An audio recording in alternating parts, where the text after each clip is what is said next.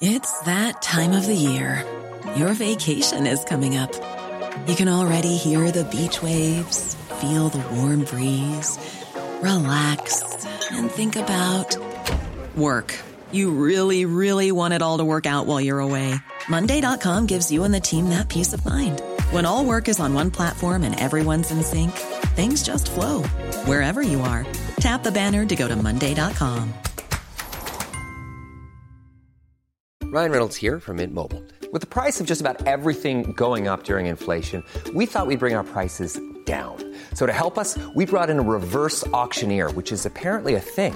Mint Mobile Unlimited Premium Wireless. How to get 30, 30, bit to get 30, bit to get 20, 20, 20, bit to get 20, 20, bit to get 15, 15, 15, 15, just $15 a month? Sold! Give it a try at mintmobile.com/switch.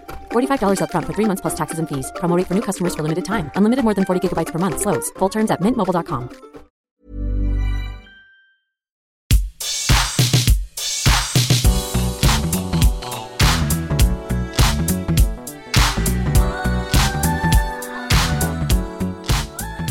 Hello, everybody. Welcome to the What Culture Gaming Podcast. I'm your host, Scott Tilford, joined by Josh Brown. Hello. And Ben Roy Turner. Hello there. How are both of you surviving this current video game drought? It's difficult, man. I'm eating beans from the can. I'm playing games I've already played a billion times before. When's it going to end? Is there an end in sight? Apparently, the exact time it's meant to end is, I think, March 20th when Doom arrives. But So that's more than a weeks- month left? Yeah, weeks away. Have you ever seen E.T. when E.T. is literally dead in like a little stream? That's me at the moment, just Good. sucked of all life. Like, give me games. Floating down, attempting to grab onto Sekiro. Sekiro bats you away, and you float back to Resident Evil yet again.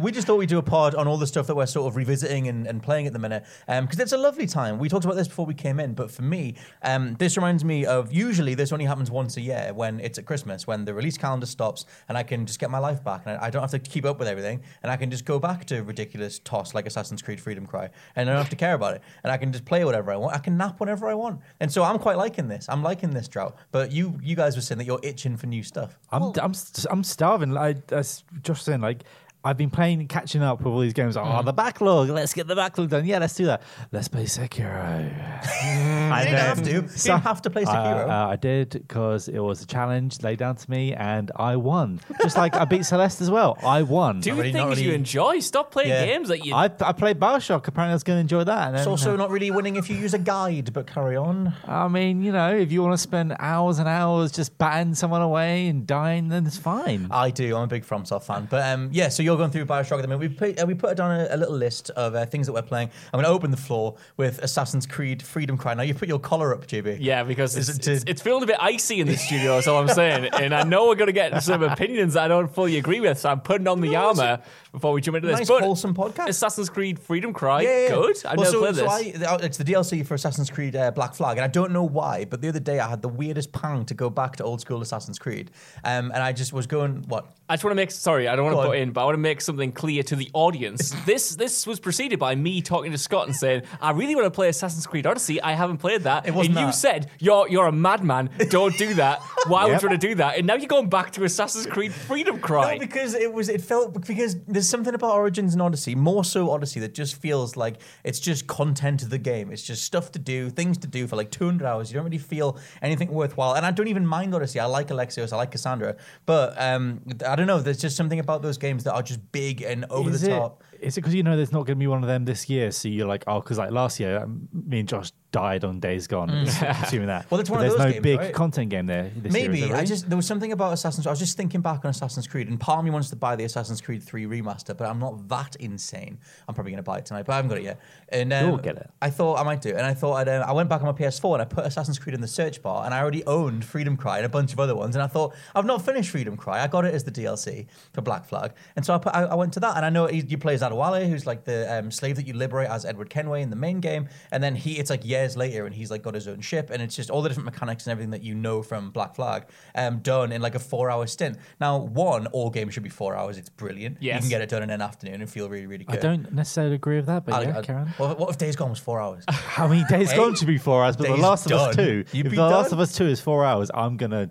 What if it's 4 brilliant hours though? I won't be. I love this. This old game should be 4 hours gimmick is the same as old film should be 90 Yeah, minutes. you brought this in. All movies should be an hour and a half long. It's mainly because you're going to get through it. I think that was one of the reasons too, is that I looked up on howlongtobeat.com and it was Freedom Cry was down as 4 hours, and I was like, I can do that in pretty much one sitting. But old school Assassin's Creed, considering how many features they would go on to put into those games, there's enough there. There's enough. You can counter kill, you can go on these big killing sprees and stealth from the bushes and all that type of stuff. And there's one big assassination that you do at the end where my guy like ran away and I chased him around this village and I eventually came out of nowhere and macheted him in the face. And it was great. I had a lovely little time. Nice. And I recommend it. I think it's a nice little story. For me, all these Assassin's Creed games seem to be like those like gimmick burgers that trying to one up each other. Like, let's put nachos in it this time. Let's just keep filling this burger up until you can't eat it with your hands anymore. I wish they started calling them gimmick burgers. Yeah.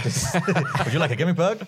And it's just like, I don't know. Like, It's the thing that kept me going is, and it's strange because you have so many different archetypal video game enemies. Like, hey, it's some Nazis to kill. Hey, it's like some evil aliens or whatever. In Freedom Cry, you're literally liberating slave camps and plantations and stuff. And I just realized that I absolutely despise that whole idea of trying to keep people enslaved. So I was like, I'll totally take a machete to all these slave owners. There's something satisfying about that. Yes. I remember playing not Mass Effect 3, Mafia 3, and there's a point, there's a mini game, well, not a mini game, a side mission in that sequel where you have to go around the houses of these really rich people, and they're secretly KKK members, and they're having like not rallies in the back garden, but they're having meetings in their back garden. Right. So you sneak into the posh estate and you just like throw Molotovs at them. There's something so satisfying in having a proper reprehensible like enemy like that to just hit you in the gut and make you think, you know what, I would brutally murder these people, and it's going to be satisfying. It makes up the distance, considering that in those games you are just doing the same thing over and over again. Like, I mean, there's only like 9 acts to it, so there's 9 main missions to it. Everything else is all side stuff, and you can upgrade your ship. You have like a whole quarter of the map, like the overall map, to go and explore. It's a new area as well. You can take your time going like to those different places. But I just found myself liberating everyone because there's like dynamic stuff in the village where like you'll one of the slaves will run past you and like someone's trying to catch them, and you can kill that dude and be like, come join my ship. We're doing this Freedom Cry. Come on board my Freedom Cry, and it's amazing. Ben Roy said something very interesting earlier. That does sound a lot like why I really enjoyed Days Gone last year, because it's a content game. It's something that it gives you enough That's a great motivation phrase for the genre. to jump in. But then the loop is just kind of satisfying. You can just keep doing it and keep doing it when there's nothing else that's pressing in the gaming world. Sometimes it's just nice to lose yourself in that almost malaise of gaming interaction. We should start calling them content games. That's genuinely really good. Thank you. There you go. Yeah, I mean, but it's. Do you know what I like the most about these content games is when you don't have to do everything for the platinum like Days Gone. Where you can just, I don't need to get all 7,000 things, Collectible things. I just need 2,000. Josh, tell the world about, what was it, Pathologic 2? Right, I love it. Well, I love is this this game? because I came in after Christmas and I was playing Pathologic 2, and you guys kept asking me what I was playing, and I kept saying, well, I'm playing Pathologic 2. And said, what are you talking about, JB? Well, none of you even questioned what it was. It was just like, all right, he's doing a thing. He's doing a little gimmick. Made up another game again. He's made a game up. Oh, was it on VR? Is it? We don't want to talk about this, so just move on. No, I got this on Ben Roy's favorite Games Pass because I watched a video before Christmas from H Bomber Guy, and it's really good. It's not about why the original Pathologic is awesome, but that game came out about 10 years ago, has a lot of issues, and apparently number 2 was that version almost remade by the same developers, but as it should have been back then. So I jumped in it. It's a game about you play as this person who's coming back to his hometown after a long time away. He's a doctor, and a plague hits the town. And you have to try and figure out, you're on these day cycles. Each day you've got a new set of tasks. You have to get them done before the end finishes, all the while you're fighting hunger, reputation, sleep, and stuff like that. And it's one of the most punishing games I've ever played, but it's so reactive to what you do. Like, so many games get dialogue options wrong, whereas in this, you have to actually think about what you're saying and what people are saying, otherwise it impacts how quests play out. And it's not like spoon-fed to you, but it actually makes you think about what you're doing. Every sort of thing matters. Like you're on a constant time limit, and just getting from point A to point B is like an act in itself. You spend so much time walking around, which sounds boring, but it's quite moody and introspective, and it's unlike anything else I've ever played. The problem is it plays like arse on the Xbox. It's genuinely Well, frame rate wise. wise, loading screen wise, it is broken. I'm intrigued. Like, when did this come? I've literally only ever heard of this when you said it to me. Same, I know Phil Spencer brought it to us on Game Pass in our year of 2019. Game Pass? Well, it came out last year. It came out on the PC early Brand new last year. and it came out on the Xbox One in December. And people loved it on PC. Apparently, it's like awesome, but it's virtually unplayable on the Xbox. And I put about 15 hours into this it top stupid down? game. Is it side-scrolling? No, it's first-person shooter. It's Okay. quite rudimentary, but it's so moody and so weird. Scott, you'll love it actually because it raises so many philosophical questions, like dense philosophical thinkers. And it just throws it at you and expects you to understand what it's talking about. And it's quite good, and it raises some really interesting moral standpoints. But it's just having to like wrangle all of its different systems because it is so obtuse and like unforgiving. But when you finish something, when you get to the end of a day and you've helped some people out, or you've done the unthinkable and pushed through this impossible scenario, it feels so good. It has this certain allure to it that even though I had to constantly stop and wait for the game to load every 20 seconds, like I wanted to keep playing it because it had something to it, and I hope to God that it gets fixed so I can go back and play it as it was intended to. Can you give us one of those examples of a moral quandary? A moral quandary. Okay, there's this one moment where essentially there's this boy.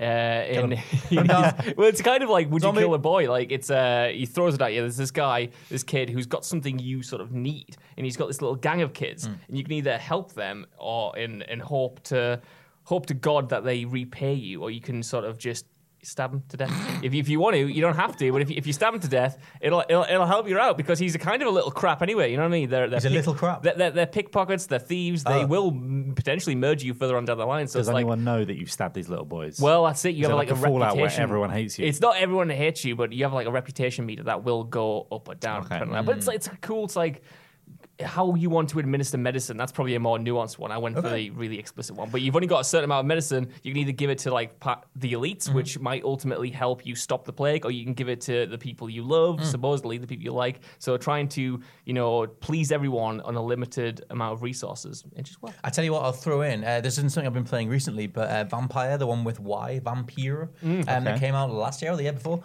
That had I can't even Dr. Crane. I forget what you call the dude that you play as, but he's a doctor who becomes a vampire, and it's that idea of trying to playing as a character that can help people by their very nature kind of thing. That's something that I don't think that many games explore. And it's like, how do you want to sort of spend your time? Who do you want to save? Like, who do you want to bring back and stuff like that?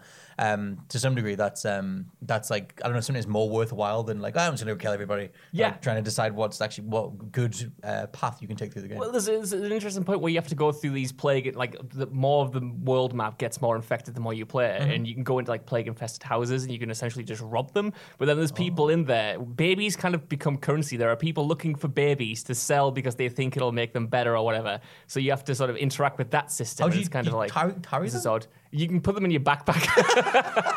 You can this- drop them off at the town It's a hall. video game. Is this part of the new age of B games? Is this a B game, would you say? It does feel like that, yeah. It's sort of Vampire is a really good comparison. Okay. I think it's got on the same wavelength, whereas it's got some good ideas. It's got some really interesting mechanics. It's just nowhere near as polished as it needs to be. trade babies. You can trade babies. You can save the babies, my friend. This seems like the biggest banter game ever, but I guess I will potentially check it out. It's on Game Pass. It's on Game Pass. It's on Benroy's Game Pass. It will make you infuriated when you hit these loading screens every 5 seconds, man. Okay. Like, honest, I wanted to rip my own eyes out. I mean, I sat through Bloodborne. It wasn't, This is worse. back in the day. Benroy, you got through Sekiro. You had a lovely Talk time. about a game worse than Bloodborne. Yeah, it is. Yeah, and a game that you can use these little baby items before you fight as well. There's little babies in it as well.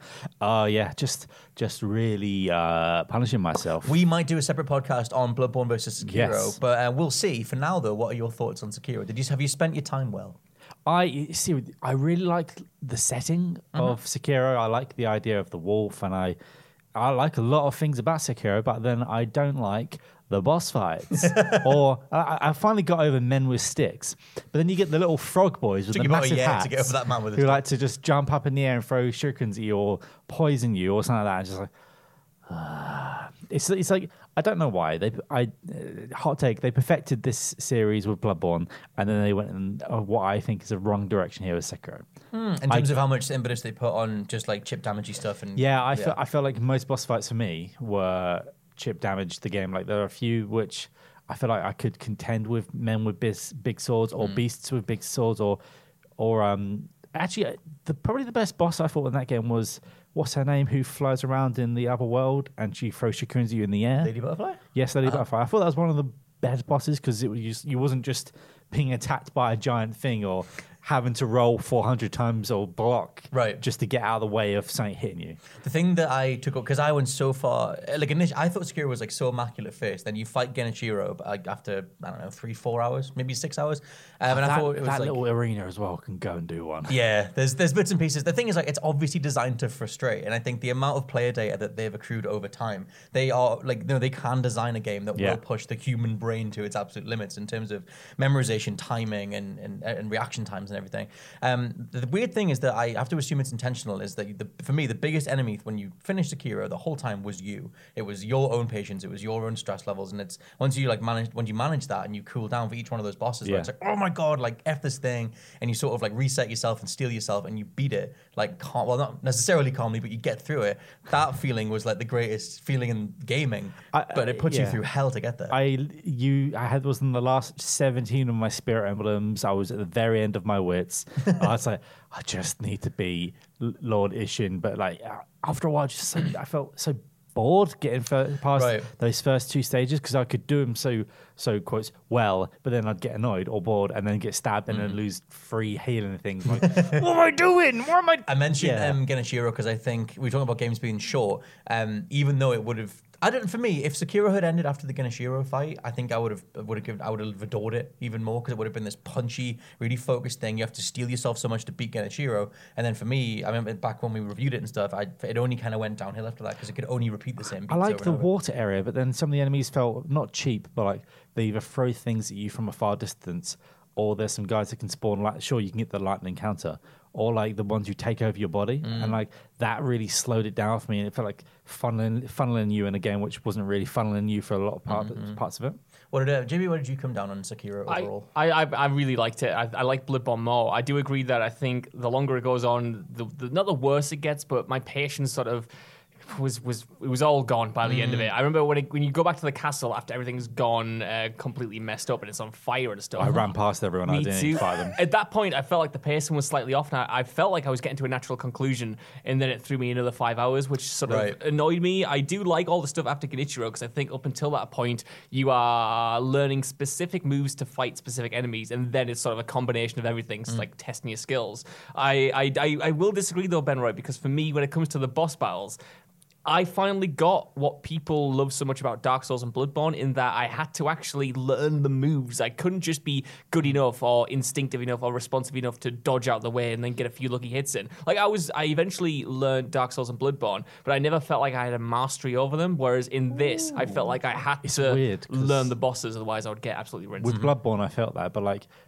giant monkey thing, did any of you learn its moves, or did you just have to run out of the way of its massive swings or its big the second phase? I think you can only run out the way. See, the thing about that is that was the satisfying one because I thought that I would just have to run out the way and treat it differently, but when I realized I could regularly parry most of the big fist pounds, I was like, well, that's awesome. I've just been intimidated by the boss and assumed that I couldn't do it. But when you can do it, that's the thing about stealing yourself. Like, that's the thing. I mean, you can go through that whole game just perfecting when to push L1. You don't need anything else. There were certain cues, like with the monk, the corrupted monk goes, before he does one swing. I'm just like, I hate you so much. Stop making that noise. The thing that got me, and the first time, like I said, I really was like, oh my god, this game was the Genichiro fight, and you just got the lightning counter at that point. So I was like, and then by the time you realize in that fight that you can fire the lightning back at him, I was like, this is an incredible like culmination of everything. And then it kind of repeats those beats like towards the end. I do think that like overall, it's strange because like you were saying about like that idea of memorization. Like in Sekiro, you'll only get through those fights when you know that the blocking rhythm is like da da da da da da. Like once you've got that down, pressing L1, you'll be totally fine. But until you get that, you'll just keep getting chewed up. You have to beat the boss in the exact same way. You can use some items and abilities, but until he goes mad with the lightning. Then I was pulling out my shield and doing the shield technique, like spinning around him and stabbing him in the side and stuff. But there were only a few bosses that I felt like I could proper learn it and like sort of contend with them, like Roberto Man, who you kick off the bridge and stuff. Oh, he was great. Yeah, I liked him in the end. Apart from when you would kick him, and then 4 times I kicked him into that pillar, and then just put the controller down, I was like, kill me. I think it's like I said at the beginning of this point, like the way that they've focused all their player data to be like, this is exactly for me it felt like the limits of my like human abilities, like you know, to struggle through this thing. I was sweating when I beat it. I was just, my hands were sweating. Liquid man. I remember when people came out, and a lot of people who were veterans of Dark Souls and Bloodborne said that it wasn't really hard, whereas I got my ass kicked over and over again. Everyone did. I realized, too. Yeah. But it almost made me realize I was playing Dark Souls and Bloodborne wrong, because even though I wasn't really getting killed by the end of those games, I was just sort of instinctively jumping out the way. I wasn't properly learning the attacks. I was learning what kind of attack is coming, and a dodge usually sufficed no matter what it was. As long as they got the timing right, it was okay. Whereas here, you couldn't do that. You had to engage with the mechanics on their own terms, and there's something about that I really love. Quality sleep is essential. That's why the Sleep Number Smart Bed is designed for your ever-evolving sleep needs. Need a bed that's firmer or softer on either side? Helps you sleep at a comfortable temperature? Sleep Number Smart Beds let you individualize your comfort, so you sleep better together. J.D. Power ranks Sleep Number number 1 in customer satisfaction with mattresses purchased in-store. And now, save 50% on the Sleep Number Limited Edition Smart Bed for a limited time. For J.D. Power 2023 award information, visit jdpower.com/awards. Only at a Sleep Number store or sleepnumber.com. Hold up. What was that? Boring. No flavor. That was as bad as those leftovers you ate all week. Keke Palmer here, and it's time to say hello to something fresh and guilt-free. Hello Fresh. Jazz up dinner with pecan-crusted chicken or garlic butter shrimp scampi. Now that's music to my mouth. Hello Fresh. Let's get this dinner party started. Discover all the delicious possibilities at hellofresh.com.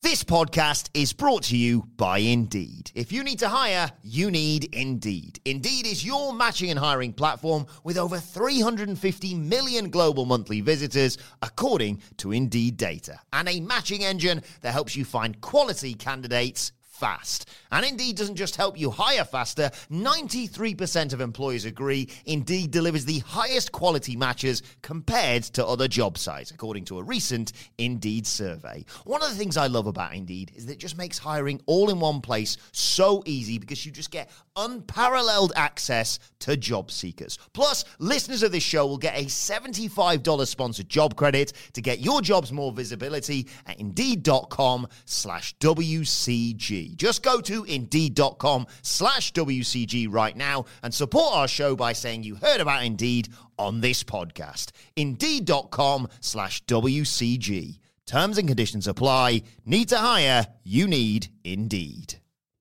See, for me, the fact that you have to beat them in a certain way and they're going to do these animations over and over, that is more limiting to me. That's why I bounced off Cuphead. Because like Cuphead is like memorize 45 minutes of an attack pattern and you'll breeze through it in like 5 minutes. But it'll take 45 minutes of trial and error to memorize everything. That idea of challenge being memorization is something that I bounced the hell off. But I think that's the crux of it. I feel like that's what some of the bosses, like, you can turn it into that, because Lord Ishin, is it Ishin? Ishin's the last guy. If you're a certain distance away, he'll always do his run jump attack, and you can always block it with a shield that I did. Or you can be up close and he does his big lad swings with a big stick, which I always hate. So like towards the end, I was just like, okay, if I go here, I know I'm going to trigger that attack. Or with Genichiro, like you can make him constantly do his lunge unblockable, but you don't even need you just walk to the side in one step and then just start hitting him. Yeah. And you can get him into that sort of weird loop. That idea of like playing the AI though is the thing that Sekiro like wants you to do, whereas I think you can improvise your I found so much more in Bloodborne and Dark Souls that I improvised my way through a fight first time and like just got through and I was like breathing heavily and being like, man, like that was a great fight, and it felt like a fight. It felt like I had my tool set that I was improvising with and I beat this boss with, as opposed to in Sekiro it was almost like the Cuphead mentality of like, okay, it's a new boss, what do I have to memorize this time? And over time that gets quite tiring. Yeah, I would say there's a big distinction between the bosses and the regular enemies, because although each boss more or less proved more difficult challenge for me. When it got to like the regular enemies, after about 10 hours or so, I felt like a lot of those I was breezing through because I'd fought them before. I felt like I had a mastery over the skill set and I could just kind of annihilate them, and it felt very satisfying that feels great. Get that sort of power trip of, no, you know what, I've put my time and training in, I've gotten good at this parry mechanic, and I'm absolutely going to wipe the floor with you until I get to the boss who's then going to kill me. I did until all the big men came in when the city was on fire, and you go around the corner and you're behind this bit of like reeds, and you just see these two big lads fighting each other, and like they're barely doing any damage to each other. Like, do I get involved with this, or do I just walk past every time? See, so the mindset that I got over time, we'll move on to another game in a sec, but the mindset that I got into over time, when I saw things like that, I would feel that like, oh god, it's gonna suck learning this thing, but then I would just charge into it, because at that point I was like, I'd kind of resigned to the fact that the mentality they want you to have is, oh god, that's gonna suck, but I'll steel myself and do it anyway. And like I said, I value that, but I haven't been back through Sekiro, and I haven't wanted to. Like I've been back through. Don't do it. I'm not going to do it. I've been back through like Dark Souls 1 and 3. I've restarted 2. I've restarted Bloodborne. Sekiro was like, when it was done, and no part of me wanted to try it again. It's gonna sit on my shelf forever. If anyone wants it, then just give me the money and I'll send it to you. I might play it again. You will not play it again. I might play it again. You've got Pathologic, mate. You can't, I'm not anymore. It's got the chop. Now, I mentioned Deadly Premonition the other last week when I was on with Jules, and maybe you as well, JB. Not me, but someone was on in the Ash. Phantom. I think it was Ash, and we were talking about other games that we're playing and stuff. So Deadly Premonition is something I'm still going through, but I've already mentioned the fun, dumb stuff of that, and a cereal and jam sandwich that the man eats. That's like the perfect game for the current like climate. You know what I mean? We've got nothing on, so let's play Deadly Premonition. Let's watch a time. Banda film. Yeah, exactly. A Hobbs and Shaw of gaming. Yeah. I wish I was playing that rather than Sekiro. Yeah, it's just as memorable. So Deadly Premonition, still going through that. But my other big one is Arkham Origins, and also Arkham Origins and Blasphemous. Which of the two would you like to hear about? Tell me about Blasphemous, because I on the day you bought this, I messaged you saying, Scott, should I buy Blasphemous? And you said, I'm going to buy it now. Well, the thing is, you messaged me saying, should I get it? And I just finished the demo, so like weirdly we were in sync, and I was like, man, it's really good. I know Jules loved it. He played it all last year, and he was forever telling us to get it, and we were like, yeah, whatever, 2D Dark Souls, just finished Sekiro, do not care. And so like didn't like bother back then. But yeah, Blasphemous is brilliant. It's like, it is 2D Dark Souls in terms of the way the HUD's laid out, and the fact that you're coming up against these imposing enemies, the way the life bar, you gotta like work your way through like a boss, like a really imposing boss, and figure out how to get them down and everything. But it's way snappier. It's because it is a side scroller, they play into the platforming aspects of it. They play into the way that it uses Metroid's or Castlevania's map system, where it's like block by block, like it, you bring up the map and it's like, okay, I've not been down here yet, so I guess there's some of the secret down there. Everything plays into everywhere else, like go get this key from here and unlock this other path. But it's mainly the way that it plays that's just brilliant. It's kind of like Sekiro has like an impetus on parries, but you also get a bunch of different power-ups that you can do, charge attacks and drop attacks, and different combos like combo extenders and stuff like that. But one of the most fun things that I wish Sekiro kind of has this is fatalities for each enemy type. Nice. Because by the time you figure out how to beat them, it doesn't do them every time, doesn't trigger every time.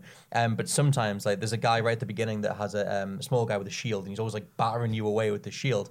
And the fatality on him is just to get his shield and squish him with it, and it's just great. Like the idea that every enemy type has a specific fatality. And like you do that standard loop of like you get battered by 3 or 4 of them at once, and then once you get used to it, it's like bring it on. You deflect all of them in a row, and you finish the last one with a really gory fatality. Which this game is so absolutely like, just as brutal as Mortal Kombat, ripping spines out and everything. It's brilliant. I watched the trailer for it that day I messaged you, and I just thought the art style of it looked so like my crap, you know what I mean? Yes. Like it has it's something so about macabre, it, that sort of macabre high fantasy sort of thing compared with the graphic violence that's in I'll it. tell you what, actually, which I've only just realised now as I'm thinking of it, the iconography of it is very much Bloodborne meets Souls. Yeah. Like the whole story of it, you piece together the story through items and stuff, but it's mainly about this one sort of priest woman who stabs herself at the beginning with this like religious piece of this religious artifact thing, and unleashes a bunch of sins and demons and stuff into the world. But the church symbol that she belongs to is like really close to the Bloodborne symbol, or the Yharnam symbol, and they're clearly going for like right down the middle of like Dark Souls meets Bloodborne in a 2D setting. But yeah, that thing is just so snappy and so like just so satisfying. I burned through almost all of it in like a 6-hour stint, and then had to take a break. I'm looking forward to getting it. It's really good. I mean, there's a free demo on the Switch if anyone wants to try it. But yeah, I absolutely adore Blasphemous. I don't know how you guys find like 2D versions of established formulas. Well, this is it. I don't know about you, Ben Roy, but when I was looking at the gameplay for it, it's not usually something I would go for, but the aesthetic drew me in. That's not usually my kind of game, though. I'm all right. Good. Yeah, you probably don't need this at this point in your life. Josh, you've been playing a lot of Red Dead 2. I've been playing loads of Red Dead 2. This has been Sweet the Jesus. main game. Once I finished Pathologic 2, I needed a nice comfort. Well, I not even finished it, gave up on it. I needed a comfort blanket. And I thought, you know what? We've got a couple of months without any big releases, so I'm going to play through this game because I might not get another chance. My schedule, my gaming schedule, is never going to be as free as it currently is. And I thought it would be the perfect time because when I went through it the first time, even though I loved it, I didn't rush through it. But you want to see the end of the story, don't you? There's a drive to see. Well, I thought where I it did wants until to I got go. there, but yeah. Shut up. I'll kill you. Yeah, so this time I've just been, schmoozing my way through, playing cards at night with my team, doing dominoes. Is that how you're playing dominoes? You can do some dominoes. And just sort of chilling out, just drinking that game in because I've got the time and I've got the luxury to just, wander the world and do all the side missions I passed over and all of the events that I didn't want to do because I wanted to get to the next story mission. And it's even better than before, like properly role-playing in that world, doing a lot of hunting, bringing it back to the camp. Even though mechanically your camp doesn't benefit from doing any of the upgrades or something, it's nice to do them, spend the time doing them, and talking to the people around you and them appreciating it. That I spent so much more time back at the camp this time round, and you appreciate little character relationships and dynamics that I didn't the first time around. I always thought the jump for Sadie from being, the crying, grieving widow to a genuine badass was always quite sharp. But here, if you sort of take a step back and you're just sort of wandering around and you look at her interacting with Abigail and sort of getting over that grief and then transforming it to someone else. The same with sort of Kieran and Sean and what's she called? I feel the lady. There's a lady in it. Molly? No, I can't remember her name. Sean? I don't know. It's 2 years Well, ago. Sean and the lady he likes. They have like a little romance that goes in the background, and when he goes, she grieves him and starts hitting the bottle and stuff. And all of those like subtle character developments that aren't front and center in the story just become apparent. And I thought that's so awesome. Like the attention to detail there to thread this story throughout this massive tapestry is just so fun to appreciate. I remember the second time around. thinking with that, like the camp scenes are like genuinely phenomenal. Like the way that they replicate like being at a house party or being at somewhere like a gathering where there's so much social chemistry going on and it feels like a bunch of humans interacting, which sounds like a really easy thing to get right in theory, but like no other games made me feel like that. It's nice to take just a big game like that, which I think everyone was all playing just so we didn't get spoiled. Like, let's get through this, and just breathe.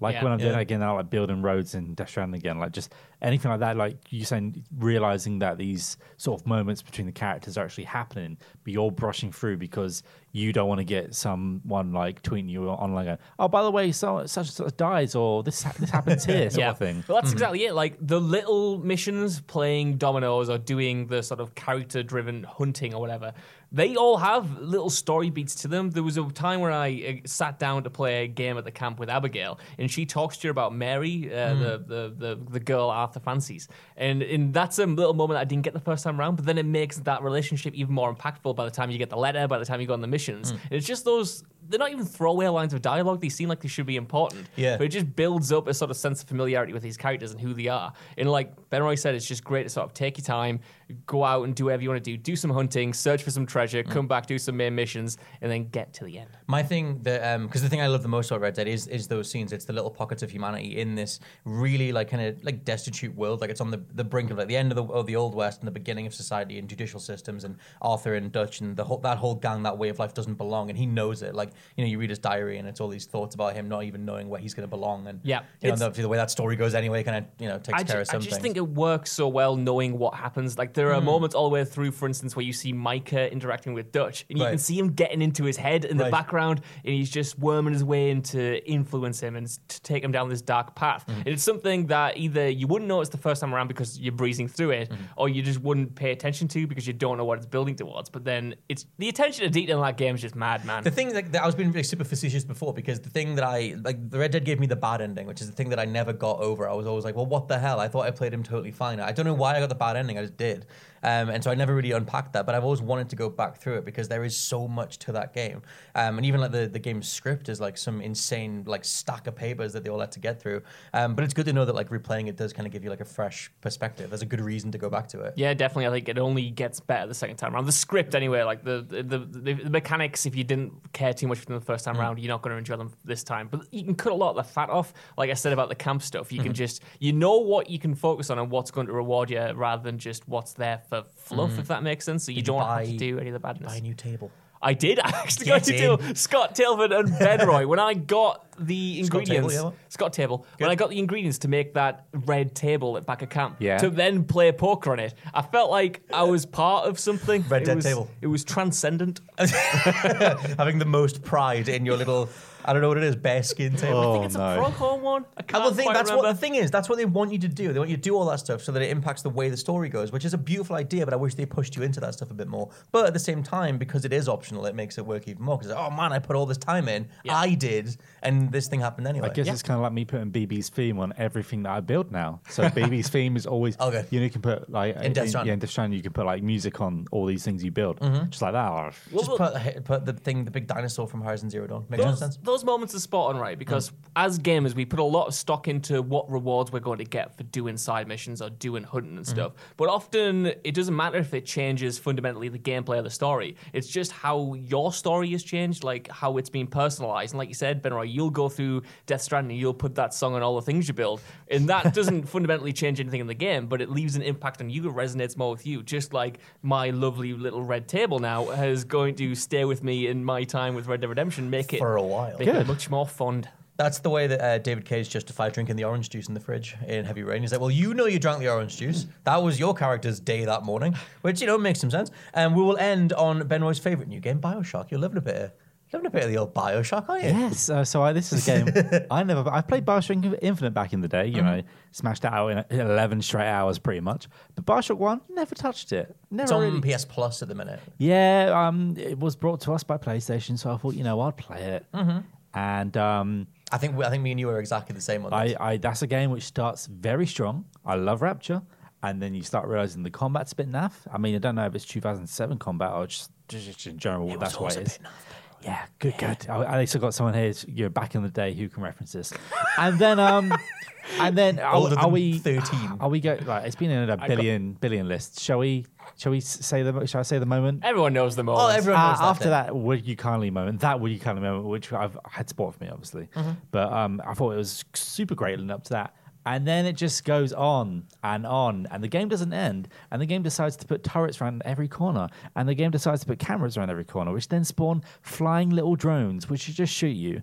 And by the end, every time I set an alarm off, I just put the controller down and let myself die, because I just realised it would be quicker for me to die. Harakiriing yourself, just being like, just take me out. And I'm done. I was running out of ammo, but you're trying to shoot these little buggers in the sky. So you know what? Nah, just end me. And then everyone just being so powerful. I mean, the game does ramp up so much after that.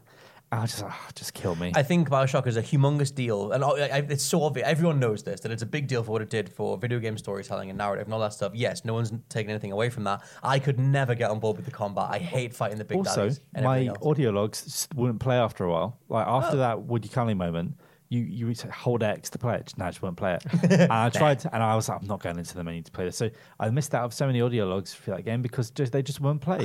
And if you put that game in suspend mode, it also crashes. Oh, good. I'd say the thing with BioShock is that for me, if it was a walking sim, if some fan had modded it, take out the combat, just make it a walking sim, I would have adored it. Madness. You shaking your head through a lot of that. What are you going to say? I just love it, man. I like all your criticisms are valid, especially about the turrets. They're so annoying, but I would say just hack them, Ben Roy. You know what I mean? Yeah, but a little blast of electric, hack them. When I come around the corner and there's a bunch of like trash in the way, and then they're behind a little bit of bars, and you got 3 or 4 splicer boys coming at you, and then someone shouting at you, "You come here!" and shooting you with a revolver. I'm just like, so much going on, man. I know what you mean. Like, and then there's a camera, and then the little drones, and then I'm just put the controller down and die. Yeah, he's dead then. He's done what he can. It's one of those things where for me the world and the atmosphere just trumps everything, and all of the bad things I don't like about that game, they're almost meaningless because of how good everything else is. It is so stellar. It is, man. Everywhere else. I went back through the remastered collection as well, and I was actually surprised at how well it held up. The combat isn't anything spectacular, but I think it's punchy enough. And when I was going through it, it almost feels like a survival horror game in places, especially when you get to the dentist or some of those big set pieces. And it really is so well paced, in my opinion, and spooky until you get to the end boss fight, who I will admit is just really bad. Big old Fontaine. You can get stuck unlocked in that as well. Because like if you don't buy, like I went in there with 2 health kits because I thought I'll buy loads of ammo. There'd be health kits there. No, there's a health station, but I didn't have any money left because I spent it all. But luckily, there's one man with like 50 quid. I set it off him, and I was literally spending it to deactivate because there's a bit where he summons turrets after you stab him, shaking the first time. I'm like, oh, you're not going to do this to me. You're not going to, and you can turn them off. But I had to find that money laying around, and just like, why would you give me those stupid? Sorry, I swore. Stupid turrets. Ken Levine, why did he do this to me? It was a personal insult to you. Did Don Mr. Matrick Levine. get in his ego? Charge him to get rid of the turrets. I'm just like, oh. Are you going to play it through Bioshock 2? Because when I got the remaster collection, I had one of the best gaming weekends of my life. All my flatmates were gone, and I played through 1 and 2 just Is it abandoned you playing Bioshock 2? Yeah, that's why. He's too far gone. Leave him away. I'm going to finish murdering everyone I can in Uncharted 1. And then I'll maybe play it afterwards. Good. Bioshock 2 is, I mean, it's destined to be that overlooked installment because it didn't have Ken Levine and stuff involved with it. But yeah, as a trilogy though, like if you haven't experienced Bioshock, you still should. It's worth it. Yeah. It's worth it for the storytelling and the characters and everything. So so that's all the different things that we've been playing at the minute, and we have a hashtag set up. Hashtag WCGP. Come leave us different comments, different questions, different things, and bobs, and we'll dive into it going forward because we might as well keep in touch in that. You there listening, why not? And so come let us know what you think across on social media. But for now, this has been the What Culture Gaming Podcast, and I've been your host, Scott Tilford, joined by Josh Brown. Goodbye. And Ben Roy Turner. Good night. Bye. Bye.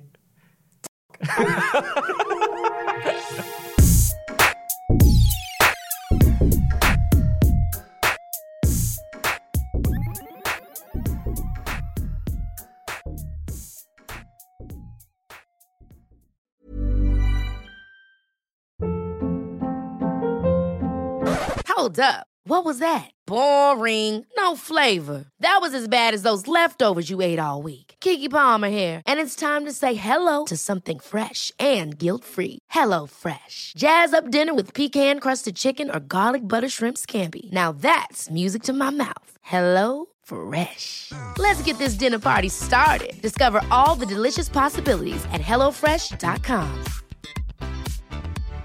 Hi, I'm Daniel, founder of Pretty Litter. Cats and cat owners deserve better than any old-fashioned litter. That's why I teamed up with scientists and veterinarians to create Pretty Litter. Its innovative crystal formula has superior odor control and weighs up to 80% less than clay litter. Pretty Litter even monitors health by changing colors to help detect early signs of potential illness. It's the world's smartest kitty litter. Go to prettylitter.com and use code ACAST for 20% off your first order and a free cat toy. Terms and conditions apply. See site for details. Even when we're on a budget, we still deserve nice things.